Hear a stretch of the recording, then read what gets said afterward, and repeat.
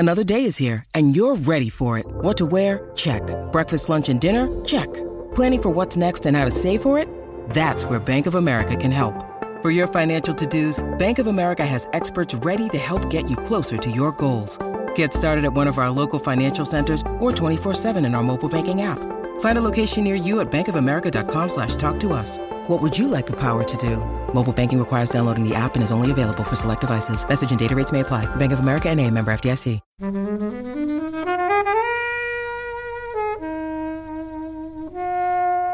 You are listening to episode 9 of FlixWatcher podcast. I'm Helen. And I'm Kobe. In this edition of FlixWatcher, we will be reviewing the Quentin Tarantino classic Pulp Fiction with Josh from Footballistically Arsenal and Dave from Fortitude magazine. I hope you enjoyed the show, guys. Remember, please visit us online at flixwatcher.tv. Come to our Twitter account at FlixWatcherPod, and please go to iTunes, subscribe and review. So guys, just as a big reminder, all films on the podcast were available on Netflix at the time of recording. There will be bad language, there will be spoilers. I hope you enjoy it. See you later.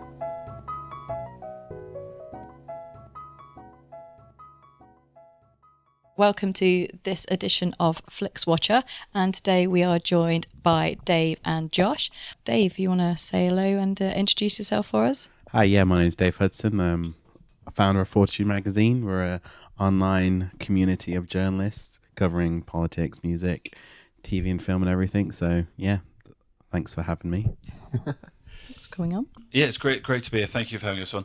I run something called Play with a Legend, which is a company allowing members of the public the opportunity to play football with former footballers. We're a bit of an agency for former football players. And I'm also part of a different podcast, which is called Footballistically Arsenal, which, as the title suggests, is a weekly look back on everything related to Arsenal Football Club. Glad to have you on board. So, Dave, you chose Pulp Fiction. Indeed. Why? So, I'd like to say I am a film buff. I would like to say I am, but I'm only 24, so there's only so many films that I've seen. And there's a lot of films that I'm supposed to have watched, and this is one of them. And I didn't want to watch it too young. I didn't want to watch it, too late.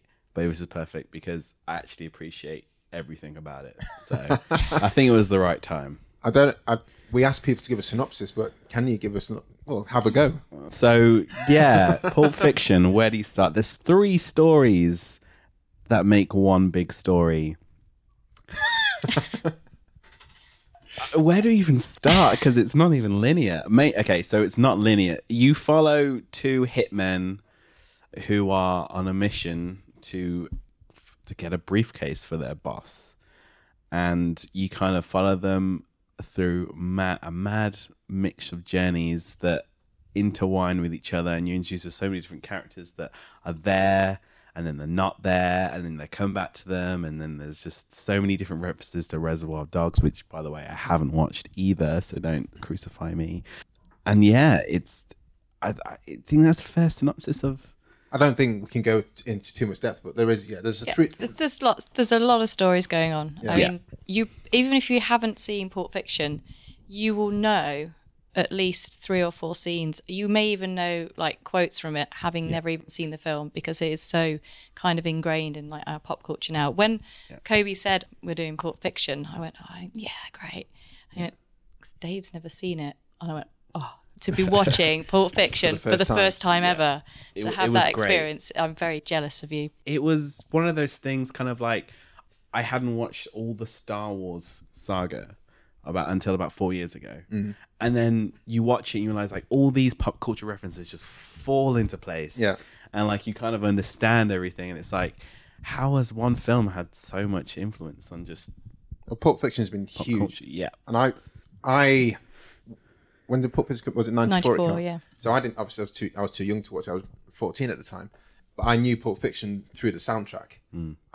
So by the time I actually watched the film 2 years later, when I managed to blag my way a copy from the local DVD rental place, that's how old I am. There's DVD. Yeah, there's rent. Well, I rented it on video. Yeah, it would have been a video actually. Yeah. But I knew, because the soundtrack was so evocative, because it had a lot of the quotes in there. Mm. I knew how the film kind of worked. But when I actually saw it, it just wasn't anything like I thought it was going to be. It was 20 million times better. And when you said you're going to watch it, because this is easily one of my top 5 films, so I'm super pleased that you mentioned this.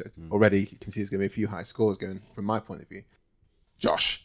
Yeah, I'd watched it, but only once before and years ago, like a long time ago, and I didn't remember all the storyline as much as I thought on reflecting it, second time. And yes, how do you describe a 2.5 hour film in 3 lines where there are different storylines going in every different place? It's not an easy task. But yeah, incredibly enjoyable. I guess there's maybe so many iconic people who are in it. Obviously, we've got John Travolta, Samuel Jackson, Uma Thurman, Bruce Willis. You got these absolutely iconic people of our generation of watching films, and I have probably watched not even half of the films the other 3 of you have watched. I'm not a film buff in any way, but this, as you said, Helen, is so iconic. It's so known. I think you can't help but at least recognise some of the sort of famous lines and quotes that have come out of it. And therefore, it was brilliant to sit and watch it again with almost different eyes at a different age, at a different time. So thank you, Dave. A great choice. You're welcome. I think it's kind of interesting because you've pulled out Bruce Willis, John Travolta, and Uma Thurman. At the time when this came out, I remember sort of going, "Oh, yeah, these actors, they make terrible films. They make were really awful properly in the films, and doldrums, they these were guys. really kind of making terrible films. They were kind of overweight, losing hair, or more hair in the case of Bruce Willis, and it was just kind of like, why would I want to go and watch a film with those guys? And probably it's kind of strange when you watch it then with that kind of feeling, whereas obviously now they've had a little bit of a resurgence. It's not quite gone so well for all of them, but it's I wish I could have erased it and then rewatched it just to kind of have this conversation and have that kind of new feeling about watching it, because I watched it again recently and it's so great. One thing I really like, the whole non-linear thing, is that you could effectively have it on loop and come into the film at any point and basically watch it until it kind of comes around again. Yeah. So it's got that kind of great thing that you can kind of switch it on, say if it's on the TV, and go, oh, I've only missed 20 minutes, it'll be fine, and just kind of watch the rest. I kind of love you can start at any kind of point, or you can start different stories, and it's a lot of fun. Yeah. I really enjoy this film. So that's quite an interesting point you raised. And John Travolta at the time was best known for the Look Who's Talking films. Samuel L. Jackson was in quite a few films, but no one really significant. I think he was in he was probably just about clean at that part. He was in Loaded Weapon, and he was a part in Jurassic Park, like you said. Uma Thurman and Bruce Willis. So I mean, seeing as you, Dave, you weren't aware of it at the time. What did you think? Because this is the film that really kicked those guys up again. Yeah, absolutely. And is it like the Matthew McConaughey effect? Matthew McConaughey. Yeah. Wow, that's great. Well, you're right. I was reading online just again a sort of background for this, is in terms of Travolta took a absurdly low fee in return for being part of it. And it was said to almost revitalise his career on the back of it. So, it's interesting because obviously, 1994, I was 7, completely oblivious to anything that was going on in this space. But to look back and realise how not only iconic as a film, to the extent it got in your top 5, which is incredible. Not only iconic as a film, but in changing those people's and those actors' fortunes. So that's amazing to think of that as well. And this is only Tarantino's second directorial film. His third screenplay that have gone to print. I mean, they must have just, on the base, you said you've not seen Reservoir Dogs. No. You should do, because it is awesome. Yeah. I don't think it's as good as Pulp Fiction as a film as a whole, but, watching that for the first time, it's you still can't believe this. I mean, I watch Pulp Fiction now and still think, that was made in 1994. It could have been made last week. Yeah. It's just not aged because the characters obviously inhabit this very strange world where it's kind of happening now, but they're not, because of the way they're dressed, the music they listen to, where they talk, where they go. I mean, they go to this burger bar, which is obviously a retro-themed burger bar, but the period that it's meant to be emulating, they're kind of living in it. So it just has this extremely timeless quality about it, which is great. And I mean, it just looks, we've got some pictures up in front, and they're just, if you could guess now which pictures would be up there, there's the dance scene with the burger, there's, Uma Thurman, who is fantastic in this. Yeah. Like, I have this thing that Tarantino kind of writes really fun and interesting roles for women. Oh, There's Jackie not- Brown, yeah. There's not that many directors out there that put females as kind of like their main characters and makes them completely badass, but also kind of, you know, they are quite vulnerable as well. So his portrayal of women in most of his films is really, really interesting. And Good point. it's quite rare to see someone do that with cinema. What I don't know if there is a favourite of the three stories. So the three stories are the Gold Watch, Vincent Vega, and Marcellus Wallace's wife. And the Bonnie situation. Are there? Does anyone have a favourite of those stories that went through, or can you separate them out, or can you?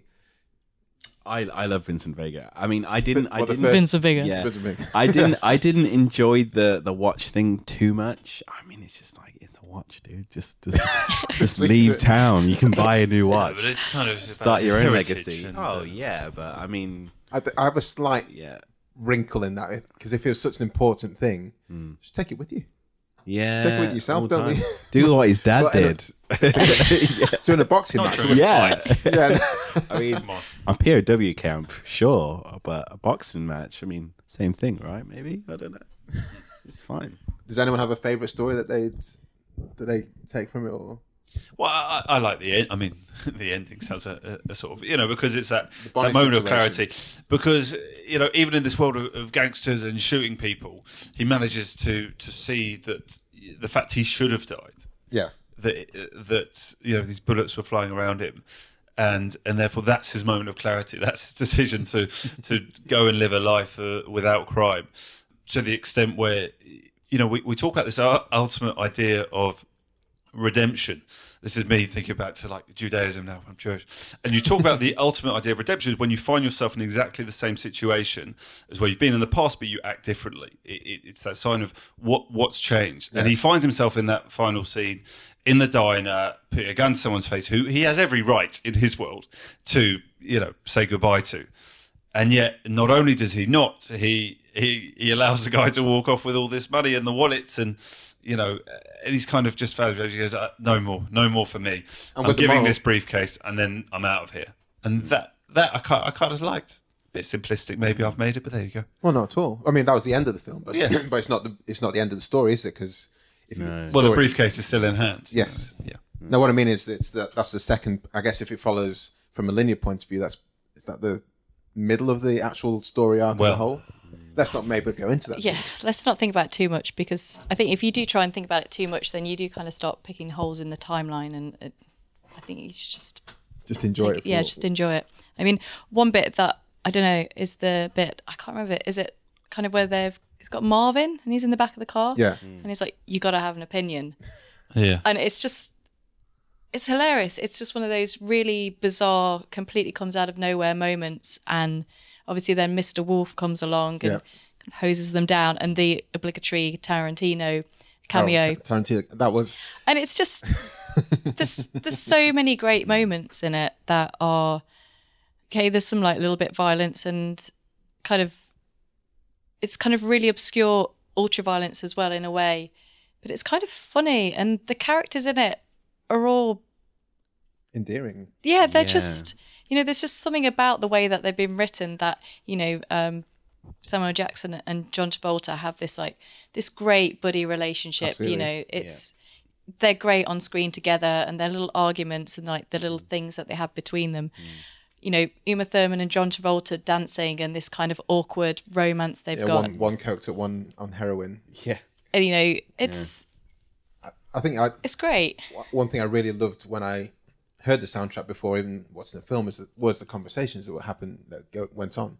And the quarter pounder with cheese, Royale with cheese conversation. Yeah. That, you know, slays me every single time. Big Kahuna. There's so many Yeah. quotable lines. There's so many things there. Travolta and Samuel L. Jackson were made to be together in this film, and you know, it kind of tears me up a bit that Samuel L. Jackson went separate ways after it in the story of Pulp Fiction. It'd be nice to think that they're still together and you know, driving around in the same beaten up car and Killing people. killing people and Yeah. stuff. You know, I just love the conversational style of Quentin Tarantino's script has never been better than I think than in this. Absolutely. I think these comical moments that we've just touched upon there is what's so great, that they, even in this ridiculous world of killings, and there's a moment even where I think Mr. Wolf goes around and tries to address this situation. How do we clean this up? How do we move forward? But he still sort of has time to sit there and have a cigarette and like tell me what to do, have his cup of tea, and be really clear about the instructions. There's kind of absurd moments, but I think just make it the brilliant script that it is. You're sitting there and you almost think, how did he write this? Because it feels so natural. It's like you almost can't write it. It almost feels like you are just a fly on the wall of these people's just day-to-day life and their activities. And I just think that's what makes it so brilliant, because it feels so personal in a way. You're just watching it and it's just... It just flows, washes over you, and you're enveloped in it and stuff like that. It did win the Oscar for Best Screenplay. I believe it was co-wrote with someone. I think there's 3 stories, and Tarantino was attributed to the story of 2 of them, and the other guy, I can't remember what his name was. Roger Avery. Yeah. Avery. Was it Roger Avery? Yeah. He wrote the other story, and I think it won the Palme. Did it win the Palme d'Or? It did indeed. Yeah. And that's what brought it to my attention. It's like, even back at 14, it's like, shit, he's won the Palme d'Or. I don't pay attention to the Palme d'Or nowadays because I can't. A lot of the stuff that comes out of Cannes doesn't interest me that much as if it's a prize winner. But to be honest, Tarantino's films don't really interest me that much these days. But I've not seen Hateful Eight yet. No, me neither. Please don't. I didn't. I mean, I the thing that really. Tarantino films are known for being very violent, and I didn't feel like this film was as violent as, say... I was going to ask about that, because I think the first Tarantino film I watched was Inglourious Bastards, and then it was Django, and I'm like, Tarantino's just... It feels like he's just... He kind of has to play up now to... it's like the tick card of the checklist, like, does it have this? Does it have that? Yeah. And, nowhere near of any of his recent releases have been anywhere near this fun. Even with Reservoir Dogs, there's a lot of fun in that. It's kind of got he's got a bit serious, a bit poncy, and a bit... I think it's the naivety thing. He has that naivety of just making something that he wants to make, and now it's more about just doing what the studios are telling him to do. Do you think with 2016 eyes, it is actually that violent? No. Because there's not that much, you don't see actually that much blood. There's a lot of gunfire going off. Yeah. I mean, but then, we've completely skipped the scene, which... Oh, the male rape. Yeah. So, that... Oh, yeah, that's true. We've kind of missed that bit, and, doesn't he take a chainsaw? The outcome is... I can't remember how he does. He gets a samurai sword. Yeah. That's it. So, that little snippet there, it goes from being kind of like a little bit lighthearted and...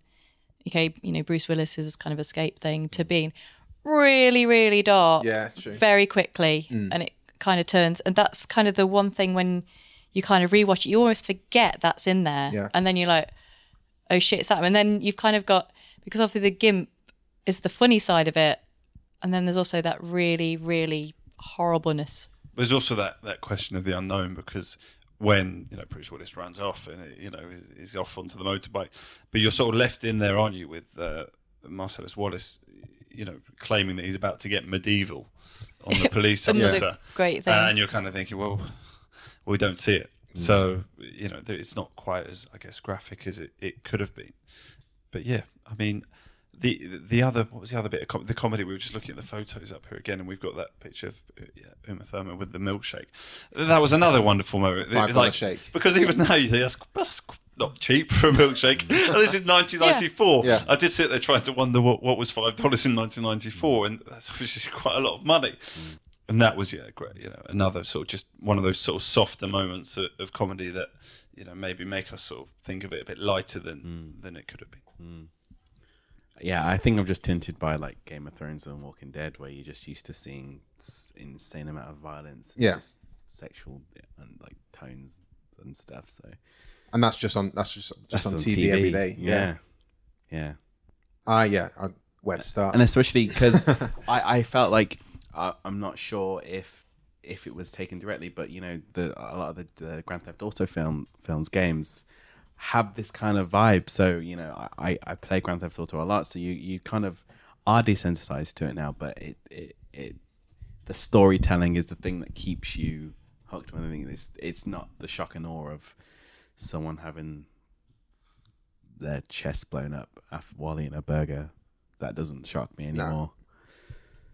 I mean, those things were, when I watched them at perhaps 15, 16, I was properly kind of, I don't know if I was shocked or just mind blown as to say what one more time. Just it's those lines combined with the violence and Samuel just flipping on a sixpence, going into the Bible quote, Ezekiel 25:17. Yeah. You know, just shooting the guy dead in the sofa without him necessarily doing anything. There's so many looking at the images here, like Josh shares, there's so many cool and awesome scenes. There's the dance scene, there's sticking the adrenaline through her heart because she's overdosed, and I mean, again, that's one of those really, really finely balanced moments where it's a really horrible situation and she is dying, and you know, it could go either way. We've got no idea at this point. And then obviously spoilers, she comes to and they're all kind of laughing, and it's kind of that is the level of the movie all the way through. There's kind of this excitement, the uncertainty, the familiarity, the jokes. He hasn't quite, I don't think, reached this peak. I think this will be his masterpiece. This is what people will remember him for. Is this your favourite of his films?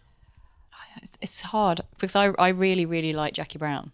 True. I think that is really strong. But I think this has everything. This has the cameos. You know, you've got Steve Buscemi in a cameo. Yeah. You've got like Tim Roth in a cameo. You've got like Christopher Walken in a cameo, and you've got always a pleasure. The soundtracks, the costumes, the period it invokes. You know, the non-linear storytelling, which, you know, has been done so many times now, but he kind of got there first. He will never reach these giddy heights, having seen Hateful Eight ever again, unfortunately. You know, it's kind of, if you were doing film studies now, this is kind of like the postmodern film. This is, you know, the one that people will look to when it changed cinema, because it did do. With the soundtracks, with the casting, the non-linear. Yeah. The non-linear. This was a Moneyball film, wasn't it? In terms of taking low-ranking actors and showing that they can perform together as a piece. I mean, to show how influenced I was about this film, I got a bad motherfucker wallet. Well, I had the poster on my wall for years and years. I had like two. I had at least two Pulp Fiction posters on my wall. The soundtrack going on. I knew all the words of the soundtrack. The soundtrack was. I mean, we talk about the soundtrack, and that's one thing that Quentin Tarantino carved out really well, and Scorsese does it well. Is that kind of jukebox soundtrack where Tarantino's famous for only picking films that soundtracks that he owns, music that he owns, and I think from Dusty Springfield's Son of a Preacher Man through to, you know, as a Teenage Wedding, Chuck Berry works perfectly with every kind of core and asset and angle of this film. What are your thoughts on the soundtrack? I love the soundtrack. I mean, have you heard it before? I hadn't. No, I hadn't. No, I mean, you know, as someone that just is all about soundtrack, you know, like Drive and, you know, and other like insane soundtracks that makes the film. Like, this is one of those ones you look back, you're like, the soundtrack is just as good as the film. Yeah. You know? It also hinges on a lot of the key scenes, like the dance scene is soundtracked. You know, Urge Overkill, You'll Be a Woman, other things as well. It's just everything together just works really, really, really well. And it is, as I said before, it's a lot of fun. It's Tarantino at his best, and you know, it is quite long, but it doesn't really feel like that because, you know, because it's the pace. It's so well paced that, you know, there's not really a moment where it kind of dips, which I think overall in some of his more recent films they tend to get a bit overindulgent, whereas this is all the way through. You kind of got pure Tarantino for the whole thing. What do you think was in the briefcase? I think it was just a light bulb attached to a circuit in the back. Like on Community. I think I think the 2.5 hours thing is because it's 2.5 hours long, isn't it? Maybe a little bit more even. And that would, if someone's that kind of puts me off going to the cinema. that kind of length of film. And I think that when we come to the scoring system shortly, that's probably would nowadays limit my desire to watch it again, especially because we're talking about Netflix films. They're talking about things on Netflix. It's so easy to get access to a lot of good content nowadays that things that are longer simply don't get a look in for me that much, because I think, I can watch Ferris Bueller's Day Off twice and watch Lord of the Rings one episode. So that seems to me like better bang for buck. Should we go to the scoring system? Should we go to the score? Let's see how we come out with this one. So you pick the film. So Dave, do you want to give us your score? Recommendability. Yeah, the recommendability. Can I do a 5.99? No, I'll go with a 4.9. What? Nothing's ever perfect, is it? But it's not fair. Depends how you look at the world, Dave. Yeah, I think. it's true. I mean, but I sat down with my girlfriend to watch it, and she got bored after like an hour because she got lost. So it's not for everyone, but Sure. it is one of those films that I'm like, yes, you need to watch it. You do need to watch it. Josh? Yeah, I'd go 4.5. I think it's an absolute classic film that has, long survived the test of time. I don't think there are that many films I'd probably imagine sort of wanting to sit down for 2.5 hours, especially now when as you say, when there's so much easily accessible, and 90 minutes or 100 minutes feels like enough time. But when it came to sort of this being, Dave's suggestion as to what we would watch in advance of sitting down together, I was happy to, and I think happy to because I knew I would watch it in a different way to them watching it, I think, around 10 years ago. Yeah. I can't quite remember. So, I would recommend it strongly. If someone hadn't seen it, I would say, this is a film worthy of 2.5 hours of your time. No, absolutely. Helen? I've got to get it a 5. I mean, watching this, when you're 15, like back in the 90s, this was the coolest thing I'd ever seen. And watching it now, I enjoy it. I mean, I know what's coming, but also I kind of forget. It's like, oh yeah, that story's in with that bit, and kind of enough time elapses between it for me to come back to it again and again and again. And I just think it is the best Tarantino film. And if you have even the inkling of interest in cinema or popular culture even, then, you should definitely watch this. I'm going to give it 4.9 only because I couldn't recommend it to my parents. My dad loves this film. Yeah, I don't think my parents would like it.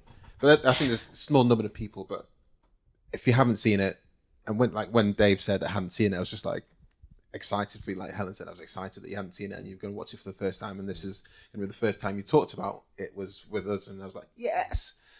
It was, what, I'll just give it a 5. I don't know why 4.9. That's ridiculous. Repeat viewing score, Dave. It's up there with like Lost in Translation and Back to the Future and just Alien and just those. I mean, it's just, you've got to watch it like a million times, because you can watch it once and that's not even scratching the surface. You need to keep going over and combing again as much references and little bits that you can. So you've just got to keep watching it until you die, basically. So you finally understand every little bit about it. So what does that give you? 4.9. So consistency to your scoring, Dave. Well, I think I'd probably go about 3, and that's probably mainly in my attitude to watching things back. For example, I think one of my favourite ever films is Shawshank Redemption. I just looked up how long that is. It's nearly 3 hours, that, isn't it? It's not. It says here, well, as I look up online, it says 142 minutes, which would be 2 hours 22, which would make it shorter. And yet I think mentally I always think, I'd love to, but I just don't have 2.5 hours. And yet, actually, it's shorter than Pulp Fiction, and so I can't go more than 3, only on the grounds that I don't usually think I ever want to give up 2.5 hours to something I've already seen when there's so much I haven't seen. Yeah. And like you say, this world of Netflix opens you up to so much, so many opportunities. I think I would find it hard to justify in my head the idea there wasn't something I would rather watch for the first time than go back and watch. But if I was to go back and watch something, sure, this is there, so it's 3. I'm completely with you that I would be, there are so many other films out there that I should watch, but this is one of them that I would happily give 2.5 hours to watch again and again and again. And I've been watching it for, a good 10 years now. So 11 years, yeah. Yeah, I'm going to give it a 4. I mean, I'm not going to give it a 5 because it is long, and I have said that I can quite happily watch it at any point. and, you know, watch the rest of it without, you know, being slightly niggled that I've missed the start. So that's why I'm not going to give it a 5, because I can kind of dip into it whenever and still enjoy it. I think for me, I'm going to give it a 4. Prior to Netflix, it would have been a stone cold 5. I think I watched it at least twice a year when it first came out. Because you probably would have had to have got out your VHS copy, Yeah, put it in the player, or your DVD copy. VHS. I had it on VHS. Well, I got it on VHS, and DVD, and then Blu-ray. That kind of sad pathetic person that I was. But now, because of the prolificness of media, that, like you say, Josh, and how I've alluded to it before, it just makes it a difficult choice to make. It'd be nice to watch something new, I think, sometimes, and hopefully you'll find your new Pulp Fiction. But I think I wouldn't go long more than a year or a year and a bit without watching Pulp Fiction generally. So it's going to be high. But if it was an hour and a half short, if it's an hour shorter, then, you know, it'd be a stone cold 5, I think. Yeah, very good. So what's next? Small screen. You've got Small to go to screen Dave score. on. Yeah. I have a 47-inch TV, so it was great.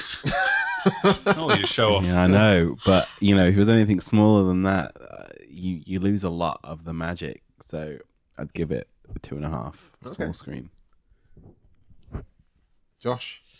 Go 3 here. I feel it feels like a film you would want to sit in the cinema and enjoy more than you would at home, but not that you can't enjoy it at home. So I guess I fall somewhere in the middle. So I've gone 3. Yeah, I mean, I'm going to give it a 3 as well. I mean, I didn't see it at the cinema. I would have obviously loved to have seen it at the cinema, but I'm quite happy watching it on a laptop. But I'm also kind of thinking that I'd actually really like to go to a kind of secret cinema Pulp Fiction themed night, and God, that'd be amazing. You know, kind of have an immersive experience with this that's kind of played around a lot of the events, and watch it on a big screen with a group of people who really, really love it and watch it all the way through. So, 3? Yeah. Yeah, I'm going to give it 3.5. I've only ever seen it on the small screen, and back then it wasn't even a flat screen when the first few times I watched it. So it's only getting better. But yeah, I would love to see it. If it came to Prince Charles Cinema, for example, I'm sure it has been at some point on Prince Charles Cinema. Dress up and, you know, quote along, sing along to the have tunes. big kahuna burgers. Yeah, amazing. $5 milkshakes. It'd be great. Yeah. Engagement score. 4. It is hard to keep engaged with it sometimes. Like when you guys came in and we were talking about, we watched the Community episode that referenced it. I was like, who is Annie and Troy supposed to be? And you're like, oh, it's Pumpkin and Honey Bunny. I was like, oh yeah, those two. I forgot about those two, because there's so much going on. Like it is hard to engage, especially in the age of Snapchat. You know. Were you Snapchatting whilst Pulp Fiction was on? No. It's really to do with, like, you know, you have like. Now you have 8 seconds worth of concentration, and you do have to concentrate on it now. But I reckon if it was like 15 years ago, like you would be like, yeah, this is great.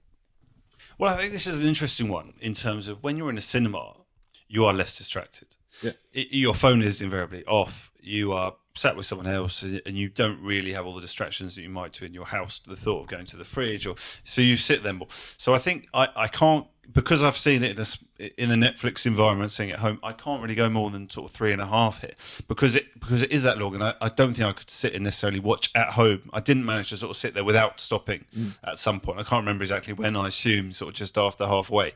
And that I don't think is ideal. I think you would like to think that clearly it's designed to be watched in one go, and therefore if I fail to do that, I can't go beyond sort of 3.5 territory. Or maybe that just sort of signifies my inability to sit still for that length of time, but I can only go 3.5. Helen?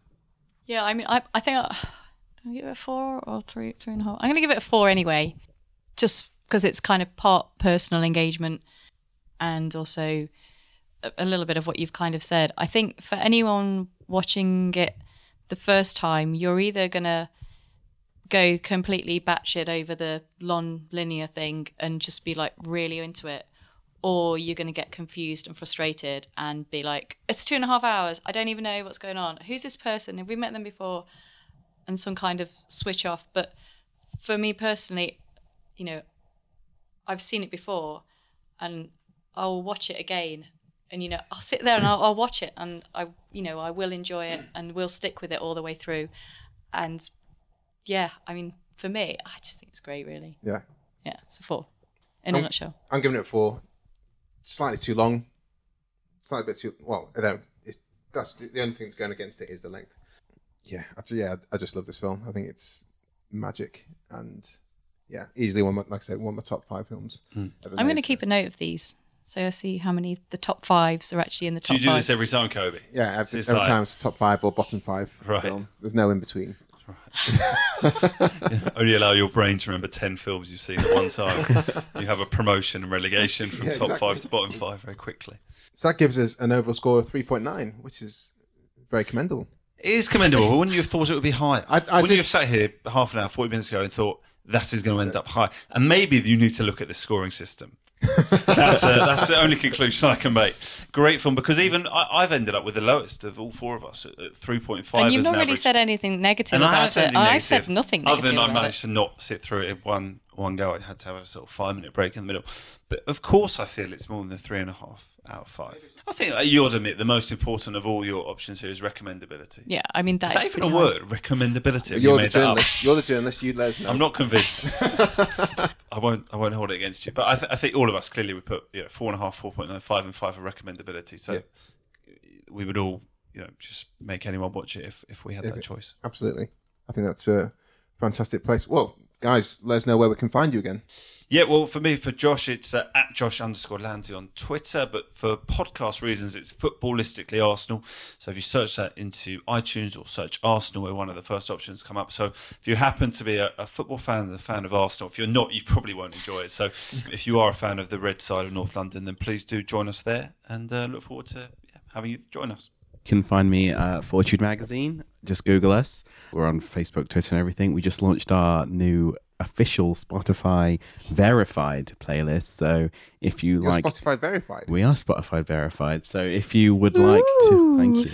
So if you like to listen to music that isn't Justin Bieber or Kygo, come join us. They are the only 2 options. I think we are going to set up. I might pass on that. We're going to set up a Spotify playlist for the films. That sounds good. And soundtracks and stuff that we play. So I'm pretty much just going to copy paste all of the soundtrack and dump it in there because I think it's ace. All right, guys. Thanks a lot. Thank you so much. Thanks, guys. Bye. Thanks to our awesome guests today, Dave from Fortitude Magazine and Josh from Footballistically Arsenal. Big up, as always, to our awesome editing guys, Tony and Jay from GL Productions, and thanks to the Mighty People for their mighty tunes. As always, we are on iTunes where you can subscribe and review. Come find us on Twitter, we're at FlixWatcherPod, and the website where we've got all our full listings of this episode, previous episodes at flixwatcher.tv.